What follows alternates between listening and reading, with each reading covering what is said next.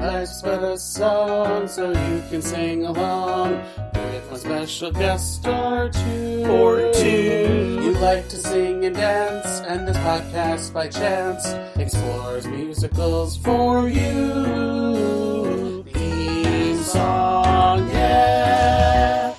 Hello, everyone. Welcome back to another episode of Life's But a Song, a podcast that likes to live in the land of musicals. I'm your host, John, and with me today is a very special returning guest. She hasn't been on in a while, and we're fixing that. And I'm so sorry that this is the one. It's Ariana Armand, everyone. Hi. I'm waving like people can see me. Hi. Hi. And so, okay, we're in a block of episodes where I decided the topic and am pairing the person, and I'm needing to preface that because there was a reason why I picked this movie for you originally without seeing it. Without having any clue what it was, because holy crap. Holy shit. We're here today to talk about the 1987 movie called Aria. There are 10 directors, and I figured we would go segment by segment, and I'll tell who directed and whatever. So according to IMDb, 10 short films by 10 different directors set to arias by different composers. Great. I read that, and I was like, you know what? Ariana hasn't been on in a while. She's like a go-to opera person, because like we had fun talking about Pirates of Penzance. I know your background is in opera, so without seeing a second of this film, I only really saw the trailer, and I was like, oh, this is gonna be so cool. You know, we get to talk some opera. Maybe she could show some knowledge. I have no idea what the fuck happened. I was like, that what? I thought, okay, so we're going to take like 10 arias and like kind of do a setting for them and do like a little storytelling. The only one that had any decent storytelling was the first one. Well, okay. I also liked Nessun Dorma, but that was because like, that's because like operas sometimes are weird. Right, but if I had watched that without the sounds, that Nessun Dorma, I would have thought it was Zauberflöte. Oh, interesting. Because I was like, that was like Isis and Osiris, like right there. I was like, what? And I was like, this is a very weird choice. Well, okay, so do you know all these operas that? No, that was the other thing, is like these were not. I was really surprised. Like I know Ballo in Maschera. I know Rigoletto, obviously. That was actually one of the ones that I studied when I was in Italy. And I know Turandot. But the other ones I don't really know that well.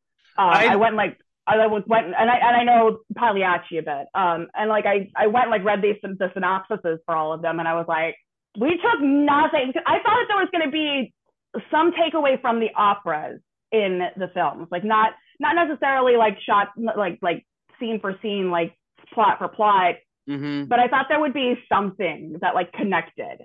Right, because like, have you heard of that production of La Boheme that they set on the moon? No. There was a production of La Boheme set on the moon. Like I said, opera can be weird. So I was waiting for something like that. And then like we kind of got that with Nessun Dorma, but like then when it shifted to like what really happened, you're like, oh, that's interesting. Right. Like I did think that was like an interesting concept. I just wasn't really sure that was like the right piece. Right. I don't know what the right piece would have been, but I don't know. And I'm a little confused because I think the producer, Don Boyd, basically contacted these directors and were like, you have up to 15 minutes, make something. Right. Other than Pagliacci, really, and a little bit with the Rigoletto, nobody picked anything that was like a generally like well-known piece. Yeah. And like the Nessun Dorma too, like that's well known. But it was like, and they were all tragedies, like not a single lighthearted. I mean, yes, the Rigoletto segment was kind of like a farce. But what? All right, so let's start with Un ballo in Maschera. And Ballo en Máscara. Thank you. That one was directed by. This is gonna be a That's fun okay. episode for me for messing up names. That was written and directed by Nicholas Roeg. And by written, I mean like these people wrote the story that they're saying to these operas. Right. I don't mean they wrote the opera. Giuseppe Verdi wrote Ballo, and they used 7 songs. Do we call them songs when it's opera? Arias. I mean, they're song. I mean, aria is song. It's not like. Okay. But yeah, it's arias. Well, they used the prelude and 6 arias then. And in this one, I have no idea what the fuck happened. So that was like I said, that was one of the few that I actually was able to follow the plot. I have to say that because this was really funny. So my husband is British, and he came out in the living room like just as I started this, and he's looking at this and he goes, "Why is it filmed like a 1980s commercial?" Because it's set in 1987. Right, it's a 1987 exactly. Movie, yeah. So like, but he sent me a YouTube video of like this, this European commercial of like Bailey's with a cat, and like it looked like the whole feel and the whole like it looks like this commercial, and I started thinking about it. Do you remember like the Viennetta commercials? No, I know what yes, I know what he's talking about. Look completely. At me dating myself. So yeah, so he's like, why are you watching something that looks like a European commercial? Oh yeah, this is the one that it's like you're just like, this is so 80s. It's supposed to be like in the 30s. It's supposed to be in the 30s, and I was like, is this supposed to be kind of like the impetus of World War II? Right. I feel like there was some connection to World War II there. I will say like the one thing that so the king was played by a woman in drag. Yep. And that was, I will say, like, that was like the one thing they took from Ballo, because there is actually a character, they think he's the page, it's not the king character, but there is a character in Ballo that's a pants role, that's a woman playing a man's part. So I thought that was interesting. Like, that was like, I was like, oh, look, they actually like made a connection-ish. And like when you translate the title of the opera, isn't it supposed to be like The Masquerade Ball? Yeah, like the Masked Ball. And I read over the plot for that. I was just because like I said, like I have like a very vague knowledge of what that one's about. And like I read through the plot and it's so convoluted. I mean, a lot of opera's convoluted, but it's so convoluted. And like the king is in love with his best friend's wife, but they're not having a thing. And yeah. So you're saying that this is the only one that like really followed the opera? It didn't really. I mean, yeah, like it kind of followed the opera, and not that it like showed that there was a relationship between the friend and the woman he was involved with, but at least like you kind of had, it was clear that there was like a love story happening. It was clear that there was like an assassination attempt. There were enough elements to be like, yes, you understood. Right.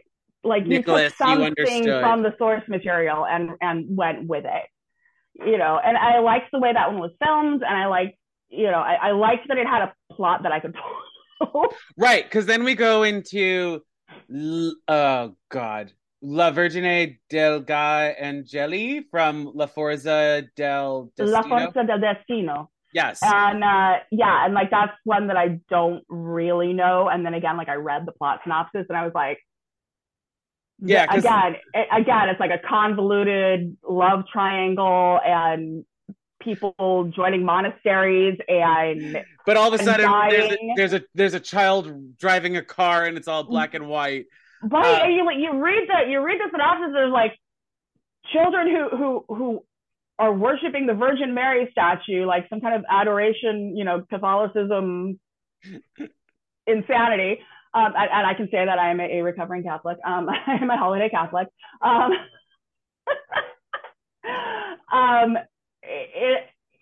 Steal a car and set it on fire. And I read this and I'm like, what? And I watched it and it made no more sense.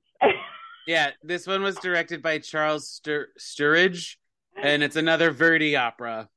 It made no sense. I got nothing. So let's go on. That's just kind of like where we are with this whole thing. It's just none of it makes sense.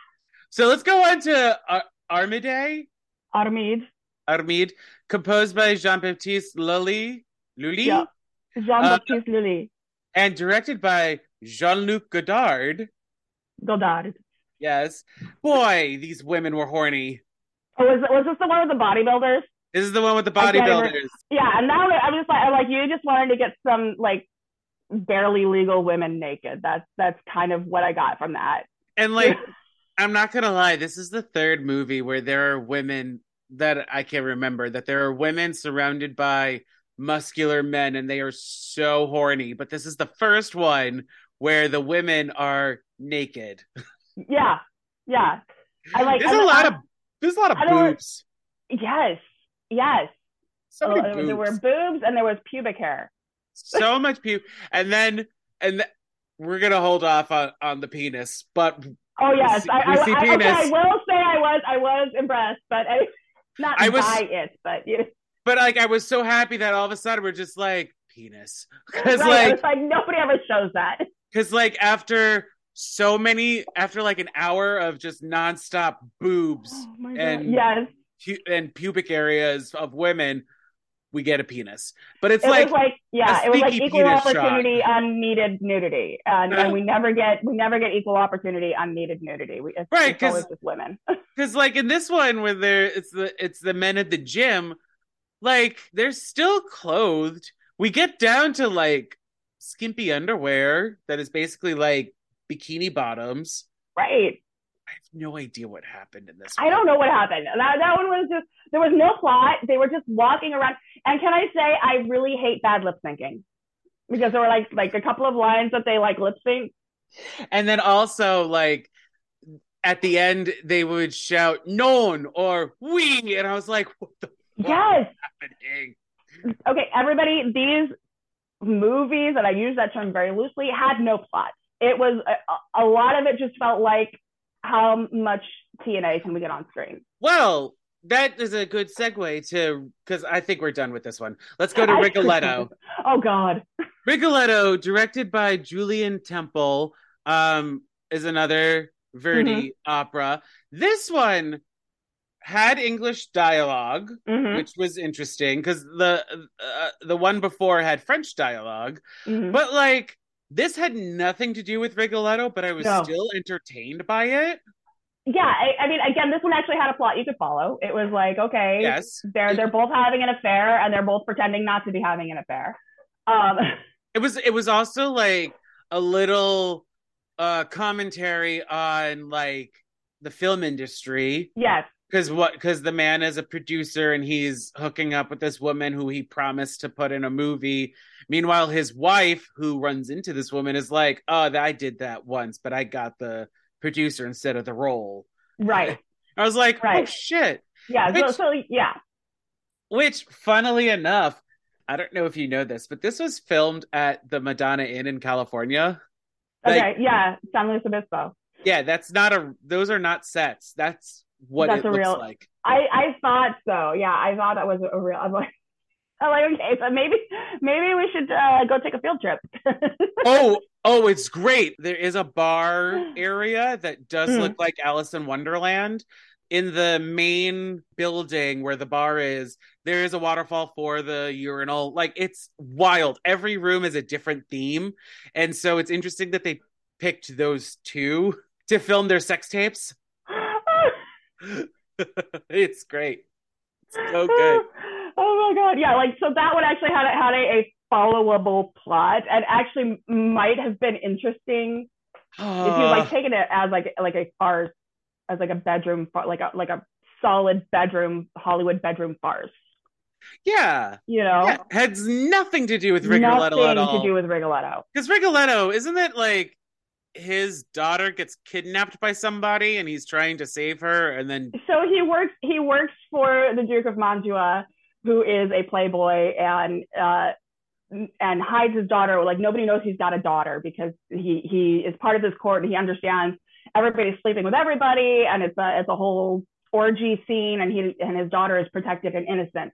And his job is to like be the jester to this Duke, and he insults all the other members of the court. He gets a curse put on him by a member of the court whose wife he insults. Obviously. Right, of course. And the Duke runs into his daughter at like church and they fall in love. He doesn't tell her who she is, of course.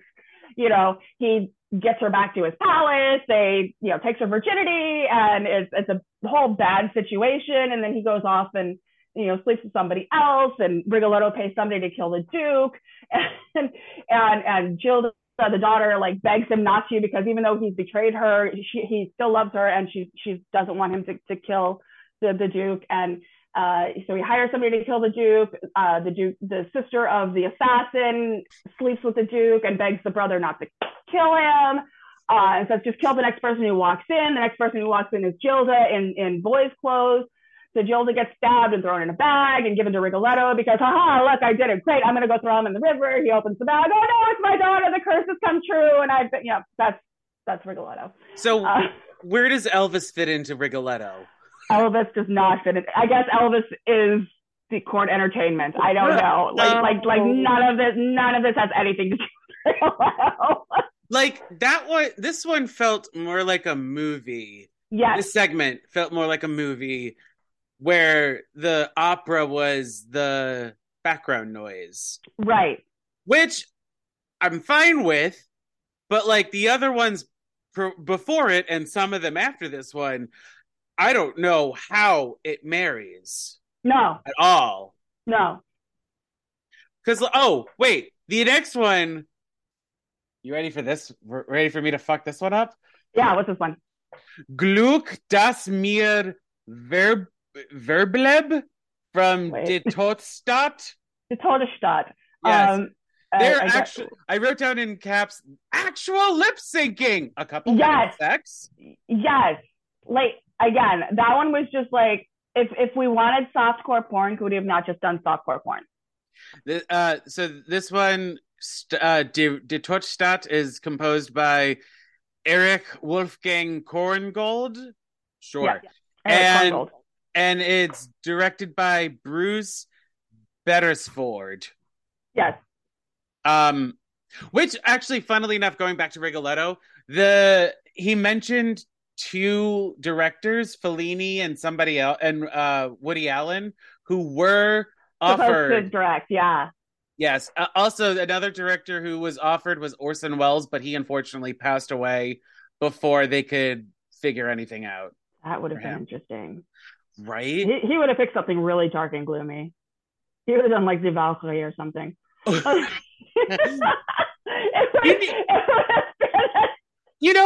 I'm surprised. You said this earlier too, like that they picked obscure ones. I'm surprised no one did Queen of the Night. That's such an easy one. Right. Right. Like there was no magic flute. I'm like, how? That's like such. There was no Mozart. Realm and Mozart. There was no Mozart. There was like, it was like all these like weird kind of obscure things, and not like they're bad, but if you're making a film and you're trying to get a film audience in, I mean, I don't know how this was released. I don't know if it was released like art houses or if it was released like general. It went to Cannes. The Cannes Film Festival in 1987, and it was up for the Palme d'Or. It didn't win. Yeah, but you would think you would do something that the general public was a little bit more familiar with, and maybe be like, oh, I know that because I've heard that in commercials. We have all heard the Flower Duet and the Queen of the Night, in a commercial. So like, wouldn't you want to bring more people in outside of like this very niche? I mean, I feel like this is like a very niche thing, and even the niche that it's going for, it's not really applying to. The other thing too is that somewhere around like between the second and third segments, they introduce this one actor that is running around a theater chasing after some ghost. It's John Hurt, and isn't he like, I feel like he's like some kind of connector in between the segments, but he doesn't really connect them. Yes. And then he ends it with Pagliacci, Vesti la Juba. Thank you. You're welcome. So Vesti la Juba is the last segment. We're jumping to the end. That one was directed by Bill Braden, and it was co-written by producer Don Boyd, and it was composed by can you say this name because I don't feel like butchering it? Oh, Leoncavallo. Thank you. So Yeah. we see this actor running around an empty theater following this ghost of a woman who Right. we don't know who she is. Right. I mean, my assumption is she's a dead lover or a dead wife. And he's slow. You know what would have been better if we still had this, but like if he ran by posters or like a prop, right, that would then connect to the opera segment. to the opera segment. Because that's what we're missing. We're missing a connective tissue. What we said so far, they don't really follow the operas. Pagliacci, I mean, he's supposed to be talking about how sad and depressing his life is, right? That's basically what the aria is. Yeah, he thinks his wife is cheating on him, and I can't remember if she actually is or not, but he thinks his wife is cheating on him and ends up killing her on stage. Yes, because they're performers. They're like, but like he's singing. This is like a very famous aria where he's like getting ready for the performance, and that's the vesti la giuba, getting like his vesti is like clothing, like getting dressed and getting ready. And then he's like crying, but like, or not really crying, but very emotional while slapping on makeup and everything. But what they did here, I was just like, okay, this is it. Yeah, it was like his final performance. Like he knew he was dying, and so he went to this abandoned opera house and sees the vision of this woman, and she's like, because she comes down to him at one point, like when he's like in the dressing room, yeah, having a problem, and like please, my darling, sing, yeah, kind of thing. Do we want to talk about Albre le Bordet? Which one was that? Number 6, composed by Jean-Philippe Remieux, directed by Robert Altman. It's the one where it's these audience members in like the 1700s. Oh, yeah. What was that? I mean, it was interesting to watch just for like the characterization kind of thing, so like for the character going on. With everyone with these low class with they were supposed to be insane makeup. Asylum. They were supposed to be insane asylum patients. They were? Yes. Did you read that? Yeah, read the synopsis. Here's the synopsis. The synopsis was something like, a new opera is premiering and being performed for the inmates of an asylum. And I'm like, how do you get any of that from this movie? See, I didn't read these ones. I read all the synopses before watching it, because I was like, what am I getting myself into? And, yeah. I mean, it's clearly on the Wikipedia page. And like, yeah, that's how I got the order and where these are from. I didn't read anything else because I was just like, you know what? Let's just go into it. Let's just enjoy it. What the fuck? Oh no, I needed to know what I was getting myself into. Because I thought there would be something I could follow. I'm so sorry. Again, it was just totally surface where I was like, opera, Ariana, done. I mean, there we go. Oh boy.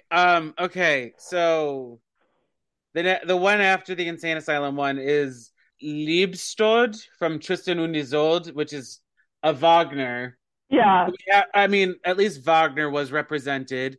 Number 7. That one was directed by Frank Rodham.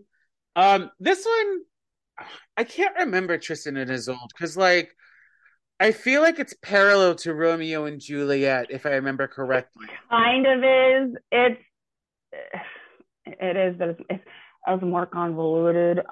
So Isolde is supposed to marry a king. Isolde is Irish and supposed to marry an English king. She's taken on the ship by Tristan to go to marry this English king, which of course she doesn't want to do. There's people on the boat like making fun of the Irish because, that whole thing. And she's got some kind of she's like a healer. She's got like not magic. I knew there was really, like fantasy or magic involved in right. And she asked her, I guess her maid, to like make up a death potion because she has feelings for Tristan, but she's mad at Tristan because I should add a trigger warning here.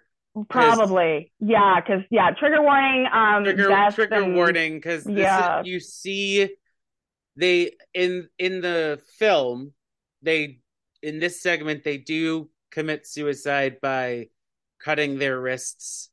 And so, it's kind of graphic.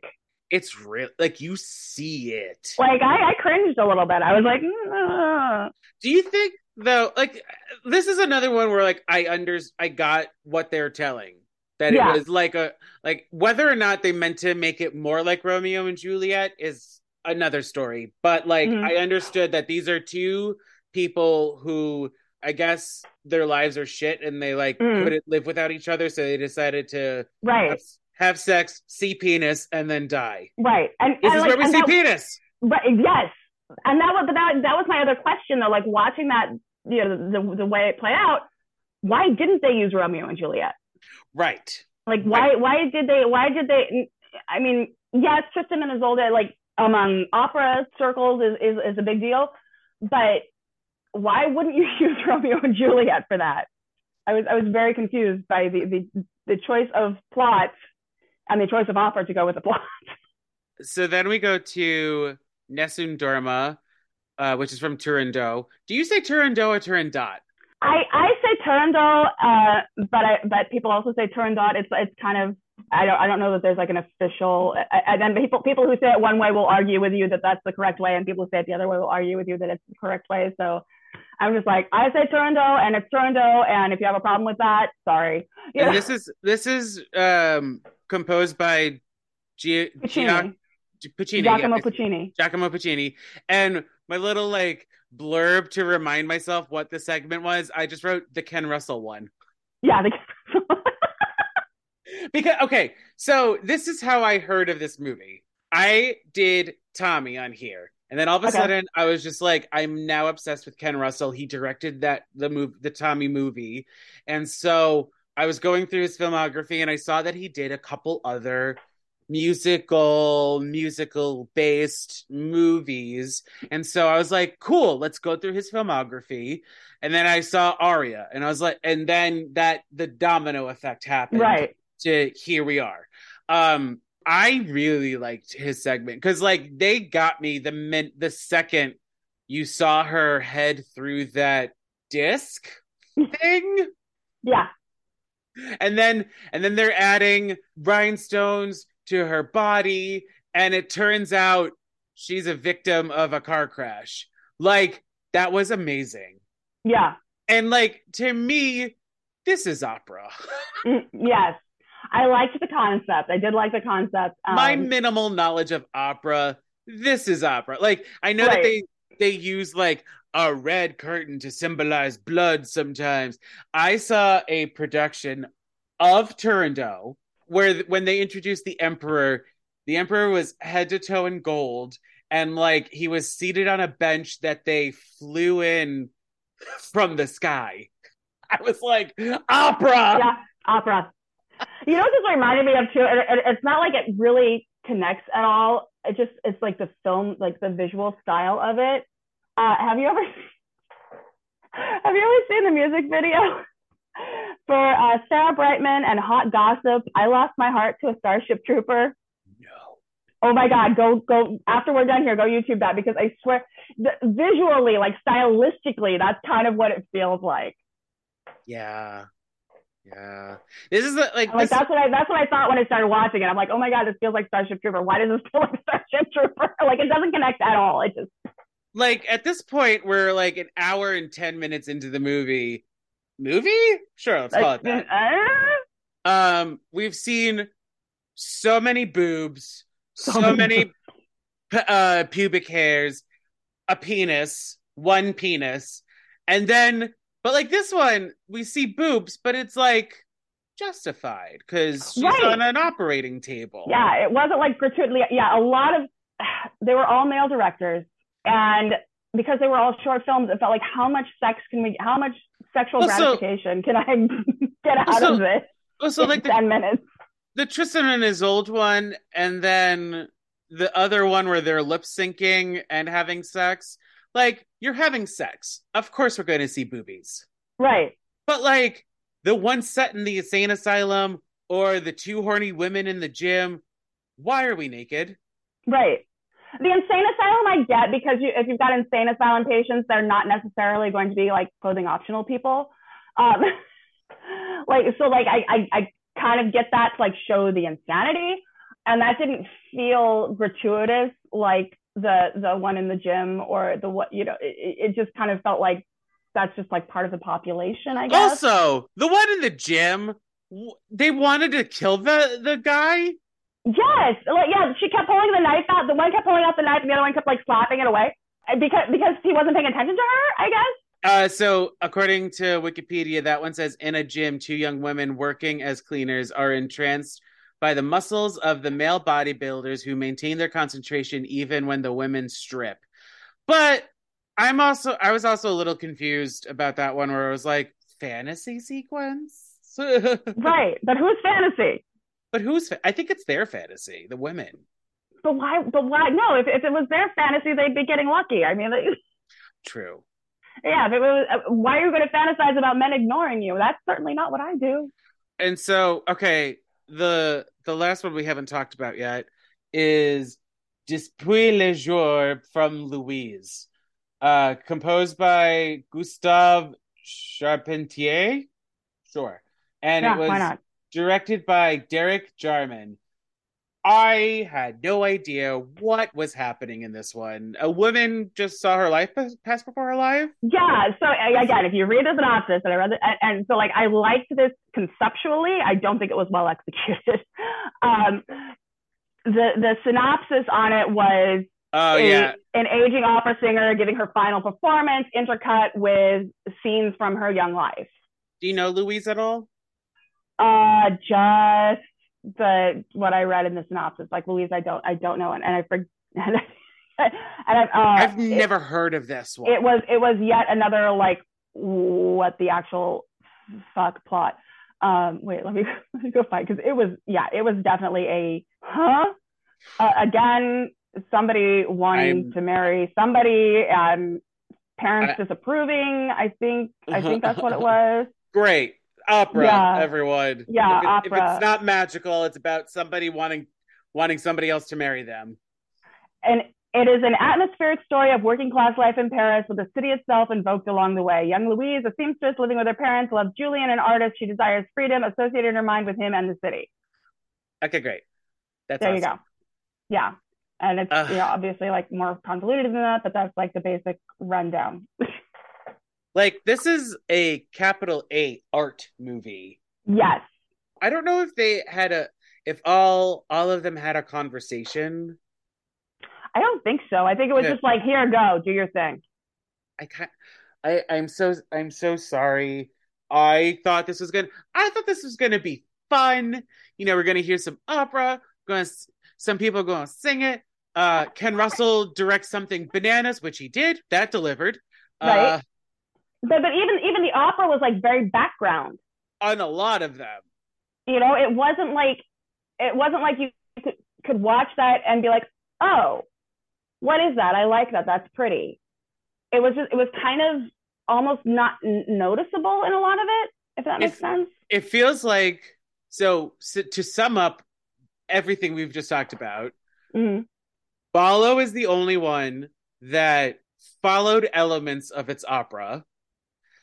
Some were entertaining as shorts, and then the rest of them felt the music was just secondary. Yeah. For most of them. Yeah. Even like with Rigoletto, which I actually know very well musically, I remember hearing Addio, Addio, Addio, Addio. I remember hearing that. La Donna Mobile was well done, I feel like. Yeah. Because like that's when it's the chaotic and they're all dancing and Elvis is singing it. Yeah. And I was just like, okay, you're doing something here and I'm really appreciating it. Yeah. I don't know what, but you're doing something. Yeah, that one was like that one was at least like entertaining on some level. And again, I feel like if you pulled that out of this series of movies and like expanded on it and actually made a scripted story bedroom farce, it would be entertaining. Yes. I think I'm a Ken Russell stan, so I'm gonna like anything he does. So I mean, I really did like Nessun Dorma. There are elements of things that I liked in other ones, Right. but overall, I don't know. I'm so sorry. It's fine. I mean, hey, now we get to talk about it and laugh about it because what the hell was that? Right. And like, I honestly thought the music was going to be the music was the forefront in some of them, because almost all of them, except for Rigoletto, like, it is just the music. There is no dialogue. Right. I'm not counting the one in the gym because it's not full dialogue. They just say random lines and then we are known. So, but like, I don't know. I think it's hard too because we started with Ballo, and in Ballo, and in that segment, they have text. And I was ready for that to be the through line. Like the assassination attempt. Like, if I'm either one of two ways. If it was the guy running around the theater and then performing Pagliacci and then dying, like, if that was the connecting tissue where he stood by a poster, or like a character was introduced and then went into their segment, that would have been fun. I would have enjoyed that. Or if you had these 10 male directors in a room being like, this is the story we're telling, but you have some free reign and you can pick whatever arias you want, great. But like, we got neither and both at the same time. Yeah, it was like with the John Hurt character running around, it felt like at some point there was a concept to connect everything. And like, he was supposed to be the connector, but he didn't, and it didn't, and nothing connected, and nothing felt like. I've seen, I mean, they put compilation films together like this where there is some kind of connection between each segment, and there was nothing here except like opera was the connection, I guess. Right. And then like, you would see John Hurt run around the theater, but like, you're just sitting there like, why? Who is that you're chasing after? Questions. I had a lot of questions about most of them. Yeah, and see, early on, I wrote down this question like, does one need the knowledge of these operas to understand what's going on? And I think we already answered that one. Like, no, definitely not. No, because they didn't. Because nothing has anything to do with the operas. Oh my God. Is there anything else you want to talk about? I think we touched on pretty much all of it. Great. Let's get into Sharp and Flat, shall we? Okay. Sharp,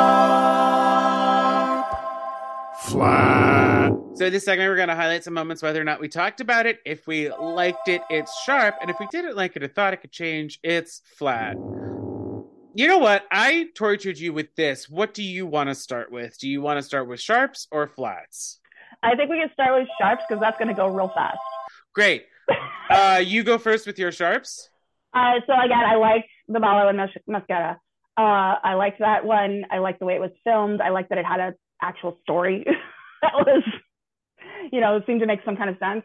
I also liked the visual on the Nessun Dorma and the, and I think, and again, I did like the Rigoletto for what it could have been. Yes. I mean, it was a fun romp. Yeah, there was something about that. Yeah, like I said, if they would take that concept and flesh it out and do a bedroom farce with it, I think that would be good. Although I think it should be a short. I don't think it would be. No, it shouldn't be a movie. No, but like a 30-minute short max. Right. Yes. I know we shat on them, but I'm sharping the women lusting after muscle men because that's a running theme on this podcast, so we got to do it. As much as I liked the Rigoletto segment, I'm really just sharping the Elvis impersonator. He was fun. But like, also that whole moment, that whole song, the La Donna Mobile, because like it would. You know what made it better? Chaotic. it would have been better though is if they actually had the Elvis impersonator singing it instead of the recording. If it had actually been like "Love Don't Move," that would have been funny. Hip hip. But like I would have enjoyed that. It was so chaotic. It was wonderful. I enjoyed that scene. And then my last stripe is for Nessun Dorma. Like I even wrote that before I knew what was actually happening. And then after we saw it was the car crash, I was just like, this is amazing. Although what did hurt me is like when they're putting the rhinestones on her elbow and he grabs like this giant red one and he puts it there and I'm like, no, you got to follow the pattern. We're doing small ones at that moment. Yeah. So there was definitely some art direction that was missed. Yes, how dare they? Ken Russell. Just like, here, give the actor some rhinestones and let him go to town. It was bonkers and I loved it. Okay, what are your flats? That this was so much male gaze. Yep. So much. And again, it was the 80s, and that's kind of the 80s. You know, like I said, that the one, the Todesstadt was basically just a soft core porn film, and like, why? With like a little bit of bad lip syncing. And I just kind of feel like a lot of it was just kind of like, there's just no cohesiveness. There was no cohesiveness to almost any of it. Yes, I wrote that too as a flat, a lack of a through line. Yeah, it's just like that really bothers me because I would love to see a compilation like this using opera as the base that has some kind of cohesive through line. Let's do it. Let's do it. I'm like, that's what this is, isn't it? This is you and me going, we need to remake this. Yeah, but we'll keep Nessun Dorma. Like what you and Rigoletto. Dorma, you know what? We'll keep Rigoletto. Let's tweak Ballo a little bit. Yeah, we could do that. We need to put in Magic Flute. But then we'll just obliterate the other 7 and we'll figure it out. Right. Well, and literally like go to some of the more popular operas because again, let's interest an audience that wouldn't be interested in opera. Mm-hmm. Like this is like my whole thing. You know, now that I'm working at the Metropolitan Opera and all this other stuff is like there's so much good out there in opera and it's not shown. I feel like there's this thing, even with what the Met is doing with a lot of their revivals and a lot of their new productions.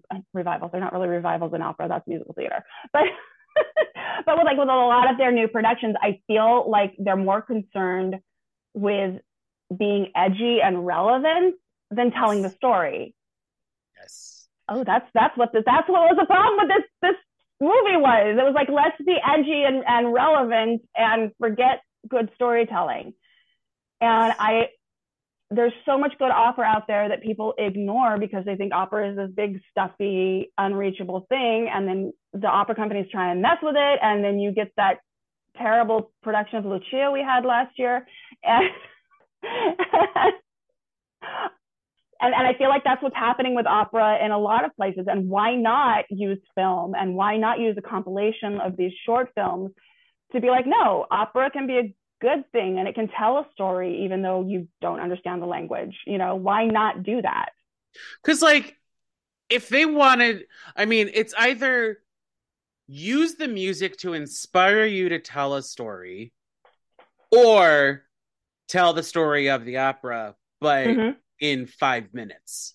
Yeah, exactly. Like we said, Ballo kind of did that. They had elements, they had I mean, Rigoletto, you heard the name Gilda. Like the other ones I feel like did have elements of their respective operas, but like Ballo, for me, somebody who's not an opera goer, I was just like, there are things here that I can understand as being representative of the opera itself, but I have no idea what is actually happening.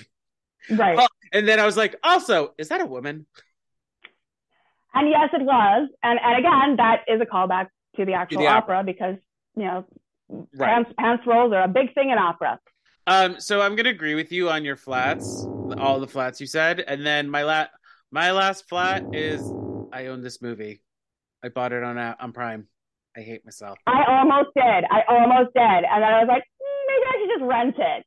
And I just rented it. I own it. I'm so sorry. I also want a flat ending on Pagliacci. I don't think that was a strong ending. No, it wasn't. It wasn't even a good death scene. He just kind of fell over. There's okay. I need your opera knowledge. There's Mm-hmm. a great chorus, like a great choral number. I can't remember what show it's from. It's usually like the chorus can get a an encore. It's very famous. Are you thinking of from Traviata? No, The drink? Okay. no. At the Met, they are all like peasants and they're on like this really multi-level rock formation. Nabucco. Okay, Nabucco. Nabucco. Okay, I'm gonna have to look that one up. I'm not familiar with that one. It is very I forget the name. I forget the name of it. Look up Nabucco chorus number.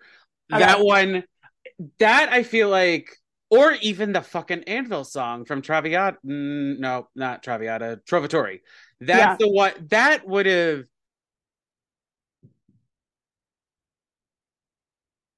Yeah.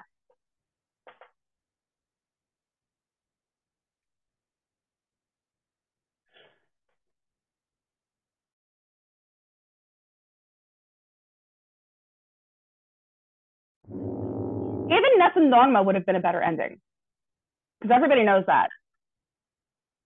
Yeah, like everybody knows that because Vincero, that whole big like that's people know that. Mm-hmm.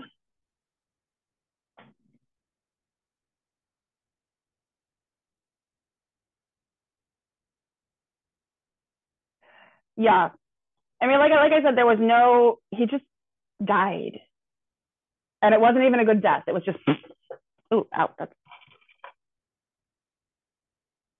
yeah.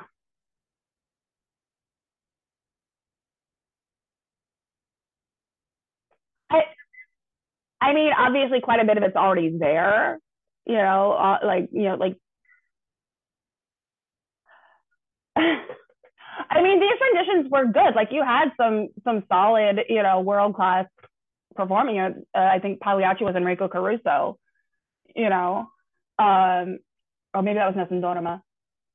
Because I remember thinking it was funny that they didn't use Pavarotti, and then I was like, well, he was still alive when this happened, so maybe they couldn't get clearance for that.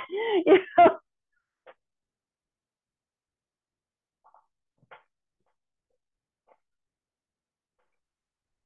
Well, and I think that what again, like this did not come through in the film.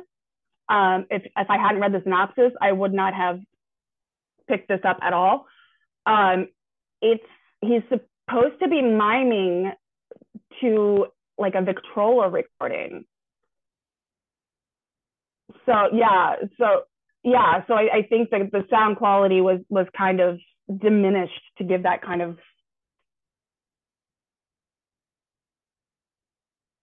yeah.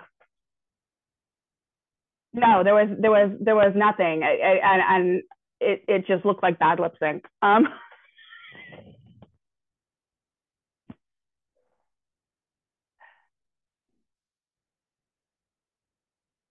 We did have a fun conversation. We just tore it apart. That's all.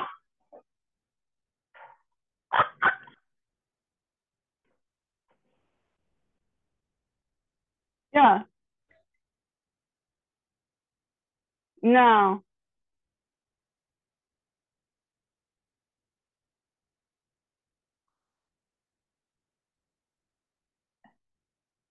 Yeah. Hey man, not a whole heck of a lot right now because let's just say the one thing that I thought was maybe possibly happening that I was finally like getting my foot in the door on is closing. So screw that. I'm so sorry. Yeah. I mean, like just my social media stuff. Oh, get this. I started my TikToks. Have you seen my Phantom series on TikTok? Yes. That thing's got over 15,000 views. Congratulations. I'm like, my stuff never gets more than like 200 or 300 views, and I'm like, this thing is just like, boop. So we're still trying, I'm still like adding a few things onto that, and hopefully that will kind of lead to some more things. I had no idea anybody cared about my, musical nerdy crap, but apparently they did, because 15,000 views. What? Well, and since Phantom is closing, I guess everyone's trying to take in everything Phantom wise. So you have an audience, right? And which is kind of why I started with this series, because some of the things that I'm talking about, the first video, the one that's got 15,000 views, is Broadway's Worst Kept Secrets, that I don't know that I would have talked about so bluntly had the show not given a closing notice, just in case somebody found it that didn't. I mean, not, again, worst kept secret, everybody knows, but and it's your opinion, or it's you telling it. It's not like you represent Phantom. No, exactly. You're a stan of Phantom, but you don't represent Phantom. I know a lot. And if you actually can defend this movie, you can email me at buttasongpod@gmail.com. I'm also on Facebook, Instagram, Twitter, and TikTok at buttasongpod.